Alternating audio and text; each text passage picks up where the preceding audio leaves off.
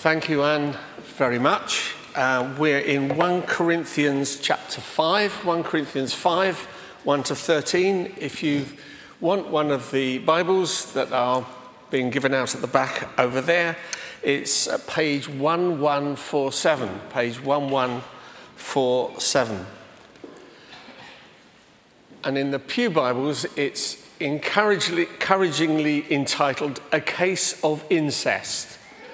So, heartwarming stuff. I did actually think, why on earth did I get this passage? And then I remembered that it had fallen to me to divide up 1 Corinthians for this series. And at this point, I'd said the next 3 weeks are going to be particularly sensitive, so we need to have care as to who speaks. And for some reason, that was construed as volunteering. I should know after all these years. Anyway, let's go, and we'll start 1 Corinthians chapter 5, verse 1. It is actually reported that there is sexual immorality among you, and of a kind that even pagans do not tolerate. A man is sleeping with his father's wife, and you are proud. Shouldn't you rather have gone into mourning and have put out of your fellowship the man who has been doing this? For my part, even though I am not physically present, I am with you in spirit. As one who is present with you in this way, I have already passed judgment in the name of our Lord Jesus on the one who's been doing this.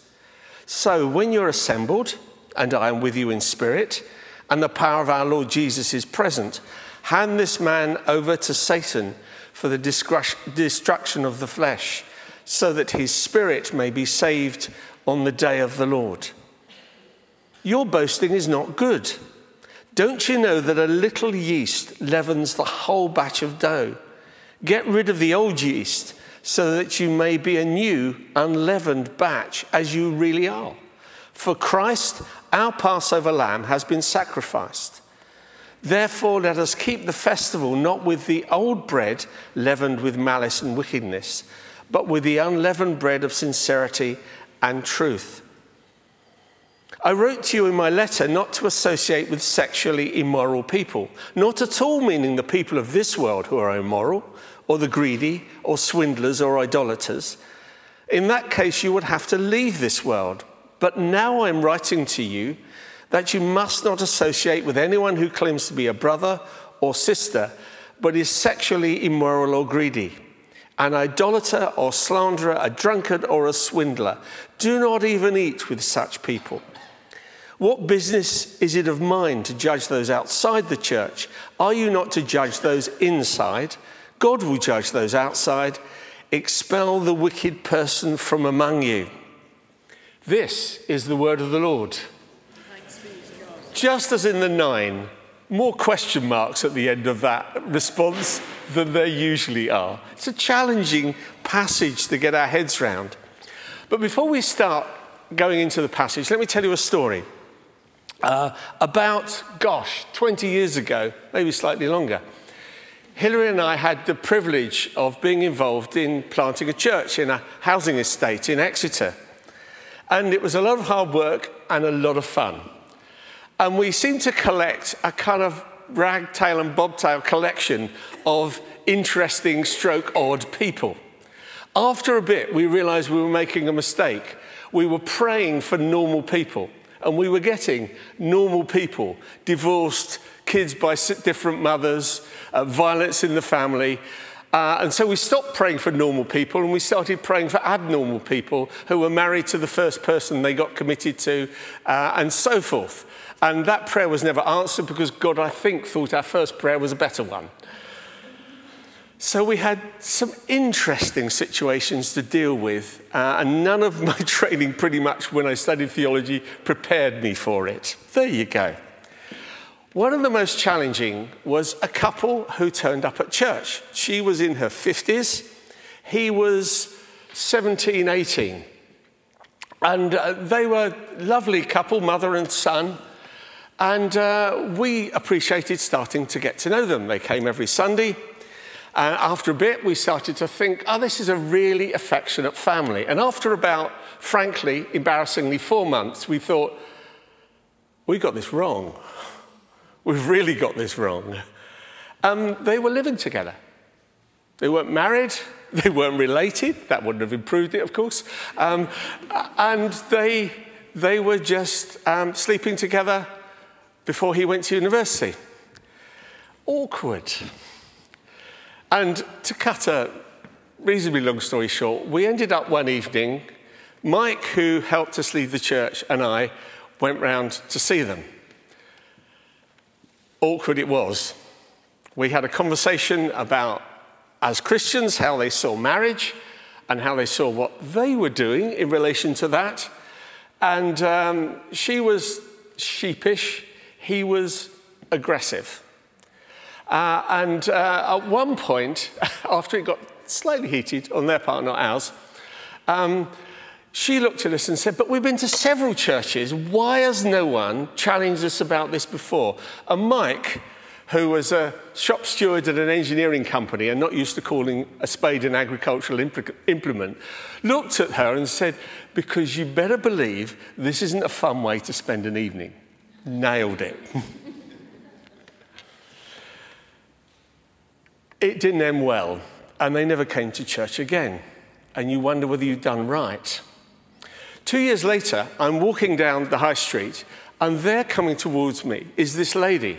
And to my shame, my first thought was, if I crossed the road now, she might not see me. And at that moment, she said, hi, Ian. Oh. So I went up and said, hi, how you doing? And we got through the pleasantries, and she said, oh, I'm back at church again. I've moved, I've gone to church, I've sorted myself out with God, and I've never had the opportunity to say this, but I really want to thank you for doing what you did that evening.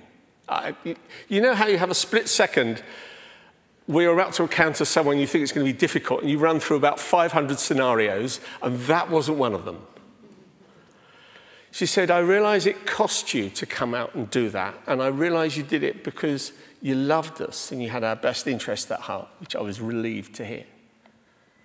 I think that's definitely the most difficult thing I've ever had to do in church leadership. But the situation we read is much more serious. Paul has this appalling situation to deal with. If you were here when we started 1 Corinthians, you'll remember that Corinth was renowned for its immorality. So much so that if you wanted to insult someone about their sexual lewdness and immorality, you called them a Corinthian. And here are a couple in the church whose behavior is offending even the Corinthians. So this is pretty extreme, to get the pagans appalled, to have something that non-Christians found intolerably immoral being tolerated within the church. We have a man who's sexually intimate, presumably with his stepmother, but it's not entirely clear from the passage, and it won't either edify us or help us to understand it if we go through all the permutations. But their problem is, rather than struggling with where they are, they're boasting of it. And Paul was convinced something had to be done. They are, as one of the commentators pointed out, doing evil with delight and persistency. This isn't someone who's just been stupid while they're away at a conference. This is rejoicing in doing something that is deeply immoral. And so Paul confronts the situation for the man's sake and the woman's, and, as we shall see in a bit, for the church. Because in this kind of situation, love demands action. And the action is to exclude them, this couple, from the Christian community to bring them to their senses. And that matters because Christian faith is meant to be lived out in community. It doesn't have the same impact for us today because we think I can be a Christian on myself, by myself, on my own. And that's an alien thought to the writers of the New Testament. And if we make our Christian faith individualistic, we miss a vital element of what we're called to. Now, let me just stop there for a moment take a deep breath, back up a little and get some perspective. As some of you will have just turned up at this church, have been coming for a few weeks and think, they're nice, friendly people. Some of them even look quite normal. But this morning, Ian, you've gone weird. This is really just too heavy. And what I want us to get is that where this passage starts is the end of a process, not the beginning. It's a bit like dipping into an Agatha Christie just as the denouement is going to happen. And you sit there and go, someone's been killed? And everyone here's a suspect? And there's a story, a backstory that's got up to that point. And that's what I want to try and fill in. It's one of the problems with 1 and 2 Corinthians. When you look at the books, we know there are other letters. There are 3 and 4 Corinthians, and it's not entirely clear what order they come in. So other stuff has happened that we're not told about. So I want us to stop and ask the question, what's the Christian response when we see someone whose lives are in a mess, who are indulging in sin? And I think the best way to answer that is to ask what God's response is. For God so loved the world that he gave his son. That's God's first response, gracious, sacrificial love. And that's our first response, or it should be. Can I just say, the Inquisition is a really bad model for Christian community. And there are some people, I'm sure none here, but if they are, please form a queue outside another church, who are desperate to become part of the thought police, pointing out what everyone else has done wrong. That is not a Christian response. So let me suggest 3 things that you can reasonably assume have gone on before you get to this place. And the first is that the people in the church would have looked at themselves. Remember Jesus' words in Matthew 7, why do you look at the speck of sawdust in your brother's eye and pay no attention to the plank in your own eye? If you don't think there's humour in the Bible, I mean, that's just a bit hysterical, isn't it? How can you say to your brother, let me take the speck out of your eye, when all the time there's a plank in your own eye, you hypocrite? First take the plank out of your own eye, and then you will see clearly to remove the speck from your brother's eye. So I think our first calling is to look at other people with the eyes of God, with compassion, and say, there but for the grace of God, go I. That's the first thing. The second assumption, I think, is that they're in a community that walks together in relationship and accountability. Because in the church, we're on a journey together. Church, when it's good, is built on real, strong relationships. And you can't know everyone in a service like this. So the church is split down into smaller groups where we get to know one another. It's like family, where someone will say, oh, do you know, I've never seen that passage like that. I think it might mean this. Or, I notice you often say that. Do you think God might want that to change? Those kinds of everyday things are the nuts and bolts of accountability and growth, where we meet together, we support one another, we study the Bible, and we ask people questions. Normal Christian growth is through a whole series of small adjustments and corrections that we make together in community. That's the second thing. And the third thing is that, and it's clear that we're starting this passage at the end of the process that Jesus speaks about in Matthew's Gospel, where when you have something against someone else in the church, you go and speak to them, to speak honestly about the thing that's a difficulty. It's really important that you go and speak to them. There's a Christian version of gossip that goes, Anne's really offended me, and I don't want to upset her, but would you pray with me about this? She hasn't, by the way. Well, not that I can think of anyway. And that's really unhelpful. The thing to do is to speak to the person, and then Jesus says if they don't listen, then you take someone else along to be the mediator, to make sure you understand what the problem is. And then if that really doesn't reconcile you, then you involve the leadership of the church at whatever level might be appropriate. And then it seems to me that's where you end up with where we started in 1 Corinthians chapter 5. The whole process is meant to be deeply relational rather than legal. A community sharing life together, helping one another to grow. That, I think, is the context behind this difficult situation we read of in 1 Corinthians 5. Let's move on a bit. If you go through to verses 6 to 8, you get this discussion of yeast. I'm going to claim some brownie points by saying I did make bread before I came to church this morning. And it always fascinates me how when you put this little sludgy stuff into water and flour, how it puffs up and turns into this delicious thing. If you've ever tried eating yeast raw, don't. It's the kind of thing your 2-year-olds do, but don't do it as an adult. And that's the picture here, that when you have sin in a community and it's allowed to grow unchecked, it affects everything. I remember the first time when I was studying theology, I read seriously church history. And there's an Oxford series on church history. There's about 6 books. So you can read through the whole history of the church. When you get to the Dark Ages, you just wonder why you bothered joining the church. As church history, it can be fantastically thrilling when you read of some of the missionary pioneers. It can be deeply depressing and disturbing. How did people think the Inquisition was a great way of promoting Jesus' values? And of course, the answer is no one woke up in the morning and thought, I've got it, let's torture people. That'll be a good idea.